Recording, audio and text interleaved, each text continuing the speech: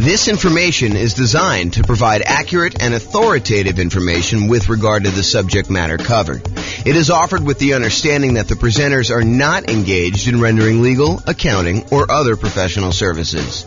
If legal advice or other expert advice is required, the services of a competent professional should be sought. Welcome to the Oklahoma City Real Estate Investing and Real Estate Financial Planning Podcast. Learn all about investing in real estate in Oklahoma City, Oklahoma, with a combination of real estate financial planning and modeling with numbers specific to Oklahoma City. Plus syndicated, more generalized recordings of live and pre-recorded real estate investing classes, not all of them specific to Oklahoma City. Be sure to stay tuned after the podcast for a message from our sponsors. Well, good morning and welcome, everyone.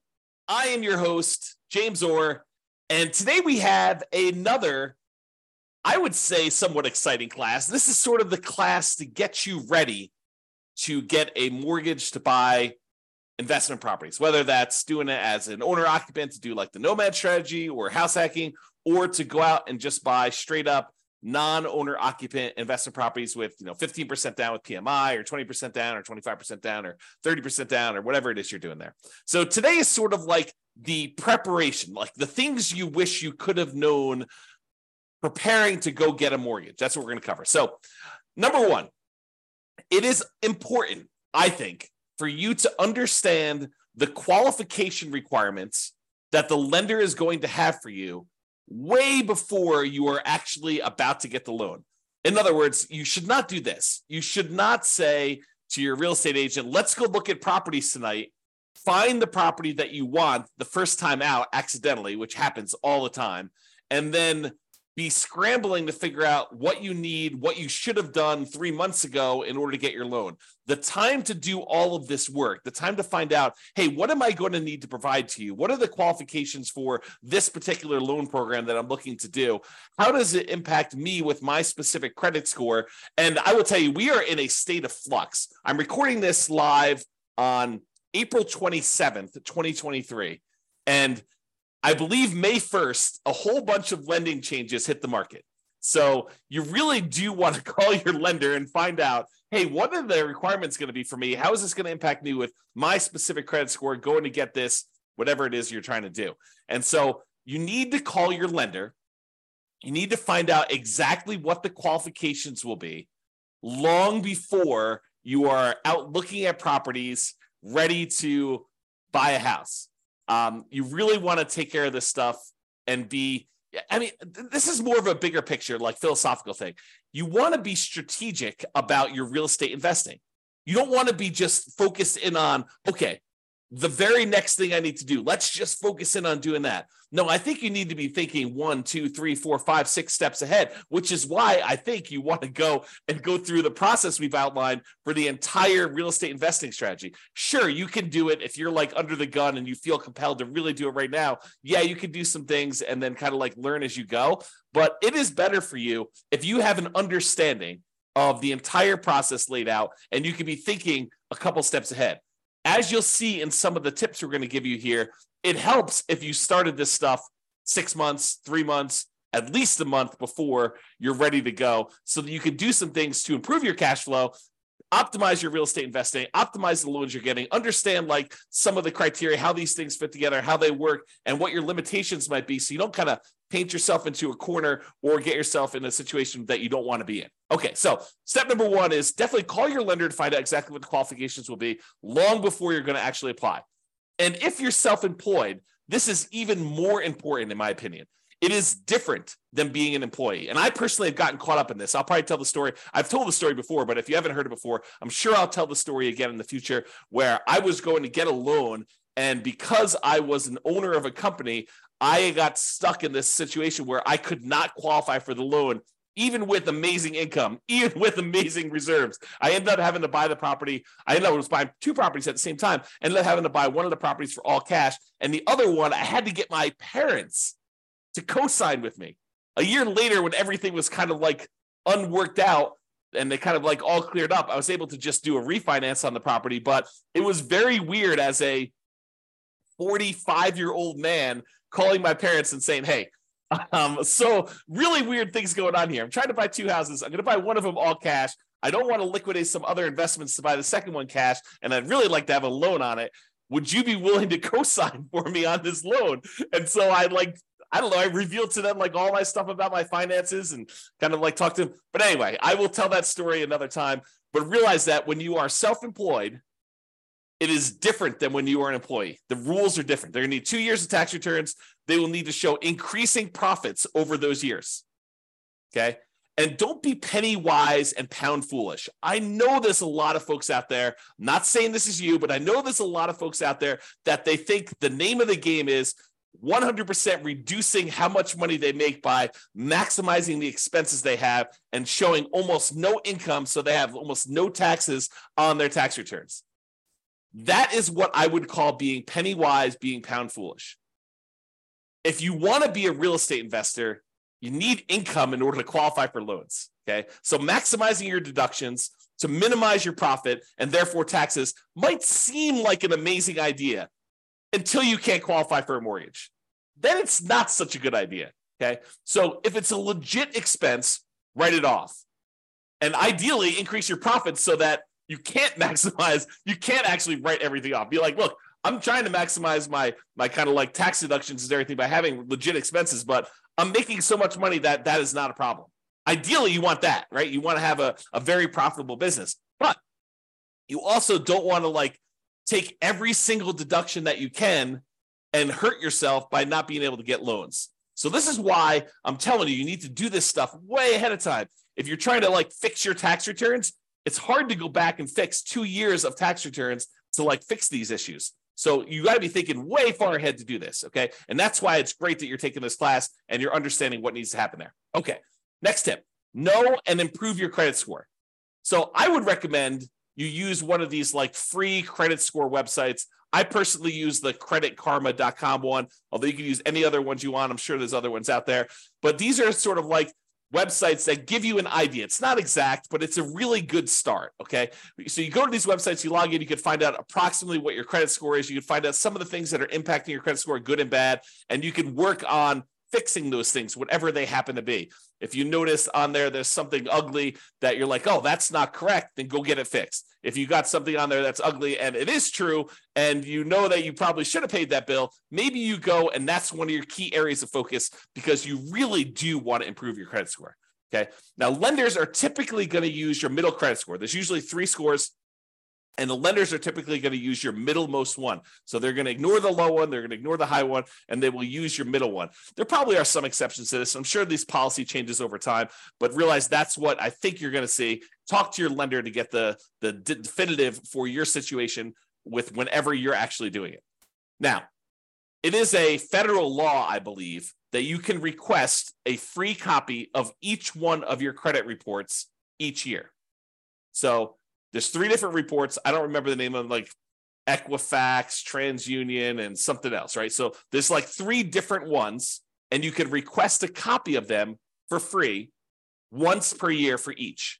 So what you could do is you could say, okay, every 4 months, I'm going to request a copy of a different credit report, and then you could always have a new credit report sent to you every 4 months. Then what you do is you could look at that credit report, see what's being reported on that one, fix any inaccuracies, address any credit blemishes you have on that, improve it. Then 4 months later, you pull a different credit report. You ask for another free one, but from a different company because you can get one each year. And then you do the same thing. You fix any inaccuracies, you address any credit blemishes, you try to improve on this. You're like studying this, you're going on websites, you're reading about things, trying to improve it, or you're talking to your lender if they're qualified to be able to help you, which we'll talk about here in a second. You're really trying to maximize and improve this, and you're doing this consistently over time to improve this stuff, okay? Then after you've got to the point where you've requested the 3, then you can go back and start requesting the first one over again 4 months later. So you're constantly cycling through and doing that every 4 months if you want to do that, okay? Now, why am I making such a big deal about knowing and improving your credit score? Because your credit score can impact your interest rate, the mortgage interest rate you can get, which impacts your cash flow. We're in a market where prices have gone up a lot in the last few years. Interest rates are up a lot in the last year plus. Rents are up, but they're not quite up enough to counteract these really, really high prices and the really, really high interest rates, so that it's harder than ever to have great cash flow on properties. Okay. You can put more down, which does improve your credit score, and which does improve your mortgage interest rate, which does improve cash flow. And you can do all of the other 88 strategies that we have for improving cash flow. However, what I will tell you is one of the factors that improves cash flow is your credit score. Higher credit scores tend to get better interest rates. So it's worthwhile for you to fix this stuff, especially if you plan on doing this repeatedly. You don't want to have, something that you could fix upstream, your credit score, as an example, that is going to have an ongoing, repeated impact that is going to last for, in some cases, 30 years. You go get a mortgage interest rate in a property, and if you decide you're not going to ever sell that property or refinance it away, that's something that sticks with you for 30 years. Now, sure, you could decide to use a strategy where you're paying that thing off early, or you're refinancing out of it, or you're selling the property and getting rid of the loan. But in some cases, when we're optimizing for achieving financial independence, we're choosing to keep loans, even if they're slightly subpar. Okay? So improve your credit score, because this can impact your mortgage interest rates, which impacts your cash flow. The time to do this is not when you're shopping for a property. Okay, you probably can move the needle a little bit while you're shopping for a property, but really you want to be thinking about this 3 months, 6 months, a year, 2 years ahead of time, so that you can get all of your stuff fixed and you can really optimize this. It's not just like a little bump, it's like the massive changes that you can make. Now, some lenders are qualified to help you improve your credit score. They know what impacts credit score. They've seen it, they've done it. They have real world knowledge, and they can assist you with this.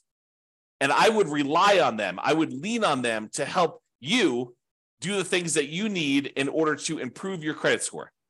If they're not qualified, if your lender is unable or unwilling to help you, then you may need to hire a respectable, qualified credit counselor, not one of these fly-by-night companies that's going to tell you to do something that's going to ultimately harm you in the end.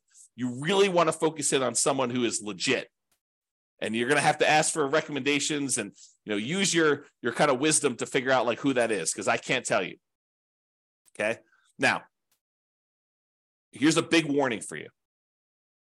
The things that improve your credit score are not always the logical or obvious choices. For example, you may think, hey, I'll just close this account. That should help improve my credit score. Not always. Maybe that account is one that you've had for a long period of time, and because it's got a small balance, but it's a small balance on a very large credit line that you've got there, that may be actually pulling up your credit score. You can't just make these things and say, oh, that's logical or obvious.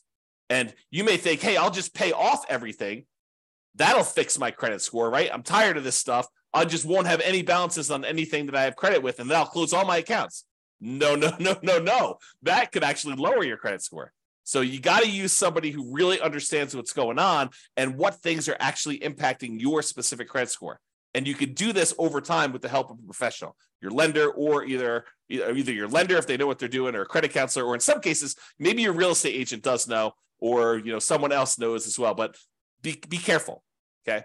Now, when you're not using your credit score, lock it down. Lock it down until you're ready to use it. This is a major asset for you. Your ability to get these mortgages is a huge factor in you being able to successfully invest in real estate. Yes, you can do it if you don't have credit yourself, if your credit is bad, but it is so much easier, so much better if you're able to go and use your own credit score in order to qualify for these properties on your own. It eliminates a lot of headaches, a lot of hard work. So you really want to protect this. You want to make sure that you protect your credit. And one way to do that is to lock that stuff down. Do not leave it open. Don't allow people to go. You want to make it so that it's inconvenient for you to go buy anything with credit, where you got to call up and you got to say, okay, unlock my credit score for 24 hours so that, this company that I'm using to get whatever loan you're doing, a car loan or furniture loan or whatever you're doing there, or don't do those at all. But I mean, really, you could go and do this and lock it down after you're done. Immediately lock it back down. Protect yourself, protect your credit. Protect the credit of your family members too. And this is not just you, but if you love somebody, help your parents lock down their credit score, right? Because you don't know when they're going to start to get a little bit confused, and they may do something that they will regret. Help protect them, okay? All right, so lock it down until you're ready to use it. Now, let's talk a little bit about debt to income. Debt to income is a calculation that the lenders use in order to help qualify you for loans. It's a ratio of how much debt, your monthly payments on all the debt you have, compared to your income. And it doesn't always work the way that some people think that it works. So you got to be really, really careful about this. Like, how does negative cash flow work? Does that count as, more debt on your property? Does that count as negative income? So there's some calculations we did it. I did an entire 2-hour class on this. I'll put a link in the show notes or something like that so that you guys can access that, because I can't reteach a 2-hour class. But I will tell you, understanding your debt to income, what it is for you right now, walk with a lender and help them walk you through calculating what yours is and understand what goes into the calculation. Your lower the debt to income is, the better. Now, when we do our modeling for the real estate financial planner, you've probably seen it when you go to your city, kind of modeling, and you've seen all that stuff. One of the things that we actually calculate and we show for the entire model is what the debt to income is for that person doing that particular strategy. And it's one of the things we measure as a measure of risk. The lower your debt to income is, the less risky the strategy is for you. Now, sometimes a strategy would be really risky early on and then way less risky later on. And then some strategies are kind of moderate risk in the beginning, moderate risk in the middle, and moderate risk at the end. And you have to choose which one of those is going to be better for you. There's ones that I think I prefer, right? I'm okay taking a little bit more risk early on, knowing that I'm going to be way less risky later. But you may decide, hey, look, I'd rather take a medium amount of risk now, a medium amount of risk later, and a medium amount of risk later on, at the end, right? So you can decide how you want to structure this depending on your strategy and what your overall financial situation is, okay? So I just wanted to point out that you should understand debt to income, get with your lender, have them help you calculate it, understand what goes into it, what's impacting your debt to income, what are the levers you can move to improve on it. Should you eliminate certain debts? Should you eliminate or improve on certain incomes in order to get better at this? Is it better for you to kind of improve your negative cash flow on a property, or does that not matter as much and you should work on something else? Understand what that means to you and go watch that second class where I go into 2 hours worth of detail on this, how the calculation is done. I'll give you some examples and all the things that impact it. All right. The other thing, while you're kind of preparing for getting your mortgage, is to save money. And a lot of folks think it's just saving money for down payment. And I think that's a large part of it most of the time, right? Your down payment is going to be a big chunk of what you're saving money for. And sometimes having more down payments to put more down will significantly improve your cash flow. I think there's a lot of folks obsessed about cash flow on properties, and probably for really good reason. It's not the only thing, but it is a major important thing if you're using cash flow to achieve financial independence, to focus in on cash flow when you buy rental properties, right? So I think a lot of folks are focused in on cash flow, and we tend to focus a lot on cash flow. I mean, a lot of the classes we do are about optimizing your cash flow on your rental properties, like the 88 strategies and all the different variations on that and all the different things we could do to improve cash flow. But one of the things we talk about when we talk about improving cash flow is putting more money down and the multiplied impact that can have. Sometimes it's just reducing the amount you're borrowing. You put more down, you borrow less, so your monthly payment's lower. That means your cash flow is improved. Sometimes by putting more down, we kind of pass a threshold for the lender where that actually changes and improves the interest rate. The interest rate for someone borrowing, 80% loan to value is higher than someone borrowing, a 75% loan to value, putting 20% down versus putting 25% down. Your cash flow will improve because the interest rate changes from that. It's not just that you're borrowing less, it's interest rate improvement as well. So having more down payment can improve that. Not just borrowing less, but sometimes it'll also eliminate PMI. If you were going to put 15% down, but now you can actually go in and put 20% down and get rid of PMI, that's pretty significant. And we've talked a lot in the past about how, what is the return, the extra return you're getting on this extra down payment, and is it worthwhile to do that? We've done some classes recently on how to do those calculations, so go watch those as well. But while you're preparing to get your loan, you're saving money so that you have this down payment. In addition, you're saving money so that you can, at your option, if it makes sense to you, choose to prepay any private mortgage insurance.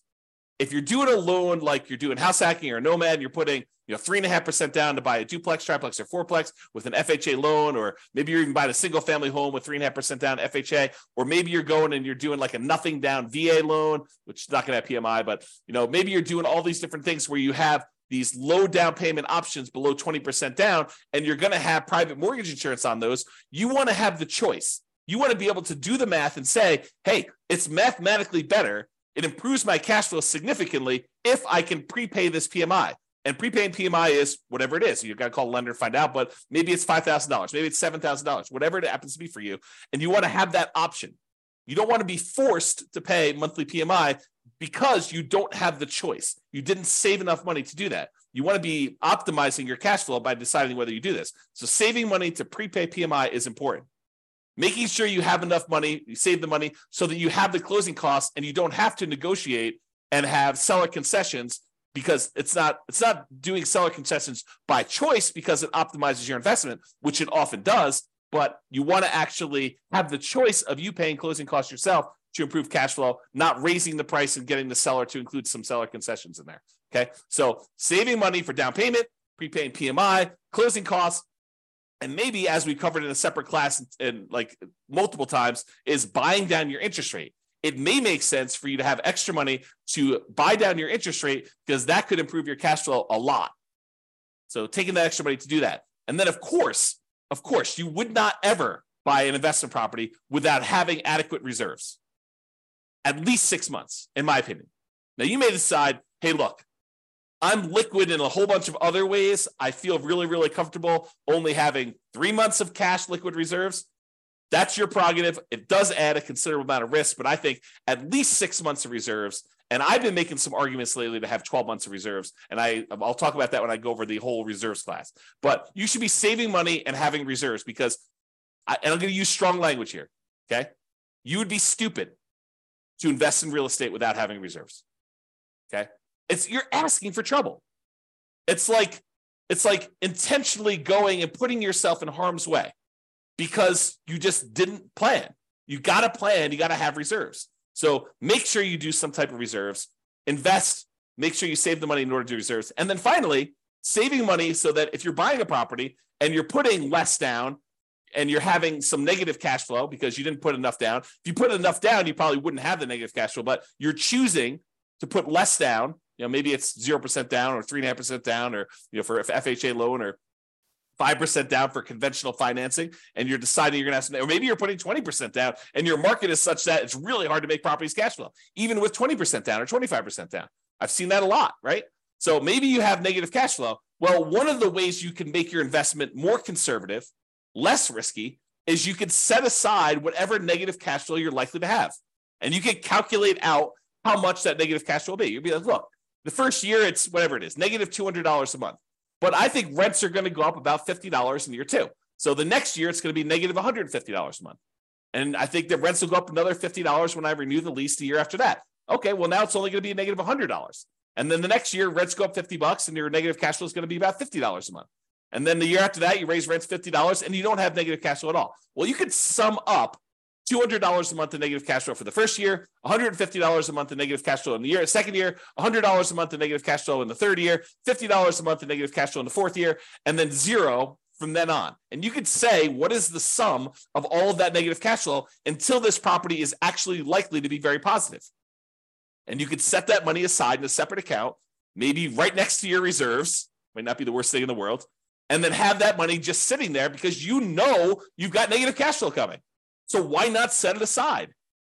It's probably cheaper to set that negative cash flow aside than it would be to put more down in down payment and actually get rid of the negative cash flow. So you could do this calculation, right? And we will do this calculation in future classes because it's a calculation I do. But you can calculate out, hey, if I put this amount down, that reduces my monthly payment by whatever it is. It's about, the general rule of thumb is for every $10,000 you put down, you end up saving about $50 a month in your monthly payment. So if you set aside, $10,000 in order to reduce your monthly payment by $50, that would save you $50 a monthly payment. But if you look at your negative cash flow, if I save up $2,400 in year one, and $1,800 in year two, and $1,200 in year three, and $600 in year four. If I do my math right, that's probably around $6,000. I don't know exactly what it is. I'd have to go add them up, but just off the top of my head, it's probably about $6,000. Well, $6,000 to get rid of like your negative cash flow risk, right? It doesn't completely eliminate it, but it really reduces it when you set all the negative cash flow aside up front versus putting an extra $10,000 down just to save $50. Might be better to set that $6,000 aside for your negative cash flow. And that's what I'm talking about. Okay. All right. So saving money, down payment, prepaid PMI, closing costs, buying down your interest rate, reserves, and negative cash flow, setting aside any negative cash flow you have. All right. Let's talk about what you're likely to be requested in form of documentation from your lender in order to get the loan. They're likely to ask you for a loan application and or a personal financial statement. Okay.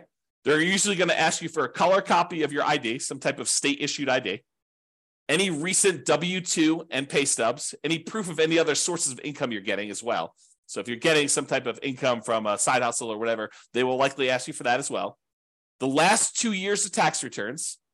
So start early, make sure they're done good, done right, done correctly, and that you're optimizing for not just, saving everything on your taxes, but being able to get a loan. Last 2 years tax returns, they're going to look at those. All your bank and your investment, your IRA account statements, usually about 3 months worth. Could be 1 month, could be 3 months, but usually I'd save about 3 months worth, knowing that that's coming here. They also want to see documentation of where you're getting the down payment from. You can't just borrow the down payment from mom and dad. You have to document where that's coming from. Documentation of any large deposits in your account. If you got a lump sum from something, they're going to want to know about that. And then on each one of your properties, any of the leases, proof of insurance, any HOA documentation for the HOA and payments related to that, mortgage statements for all the properties you own. And then if you closed on any properties recently, they're going to want to see the HUD-1 or settlement statements for all the recent purchases. So that's a good general list of what you might expect to see a lender request from you. So now why don't you start putting it together in a nice, easy to find, organized place so that when the lender requests it, it's all in one spot, which is what I'm going to talk about next. And I will point out one other thing about the list of documents, that your lender may have additional requests. They may have less requests, but if they have additional requests, you have two choices. You can get all worked up and upset over it. Oh, why do they need this, and complain and everything like that? You can just say in advance, hey, I know that they're going to request other stuff. I'm just prepared. I'm going to just give them what they need because they're my quote partner in this. They're willing to loan me 100% of the purchase price, 95% of the purchase price, 80% of the purchase price, 75% of the purchase price. They're coming to the table with a large chunk of money to help you acquire these assets, to help you acquire these real estate investments. They're a financial partner for you. And your financial partner says, hey, I need a copy of your cable bill. And you're like, why do you need a copy of my cable bill? Or you could just say, sure, partner, I'll show you my cable bill. No worries. Here you go. Whatever you need to see. All right. Organize your files. So you're going to need this stuff. So why don't you get organized and stay organized? Store all the files that your lender will likely request from you in a well-labeled, organized folder on something like Dropbox. And I use Dropbox because not only does it keep a backup and it stays organized and stuff on your local computer and any other things you need, like if you're out with your lender and they need something, you can send it via your phone or your computer or go home and do something. But you can also share the entire folder with them, and then they'll have the most up-to-date stuff that they need. They'll probably request you the link again, but you can give them access to it and just have your files organized that way. Keep that folder updated with your latest tax return. So as you file a new tax return, just put a copy in there. Any pay stubs you get from work, scan them or use them from your email, save them into that folder, store them there. Any property records you have that you're going to need to share with them, put that in there. And I have a typo here. I'm going to just go ahead and correct that. As you get updated versions, save them there. That way all your files that you need to send to lender are all in one place. And this is especially helpful if you're going to be getting loans regularly, or you're going to be buying a bunch of properties all in a row, and you're going to need to use this like more than one time. It'll really help you. Okay? In conclusion, understand what the rules of the game are. what your expectations and the qualification standards are for getting loans. And then get and stay organized to make applying for loans fast, easy, and low stress. And I'll add one other thing. Start early. Be thinking strategically ahead of time. Okay? Start early. And think strategically.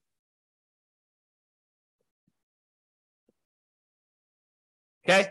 That's all I got for you. This has been James Orr. Hope you enjoyed this class. I definitely enjoyed it. And we will talk to you at the next class. Bye-bye for now. With home prices up, mortgage interest rates up, and rents up, but not quite enough to counteract the higher prices and interest rates, cash flow on rental properties in Oklahoma City is harder than ever.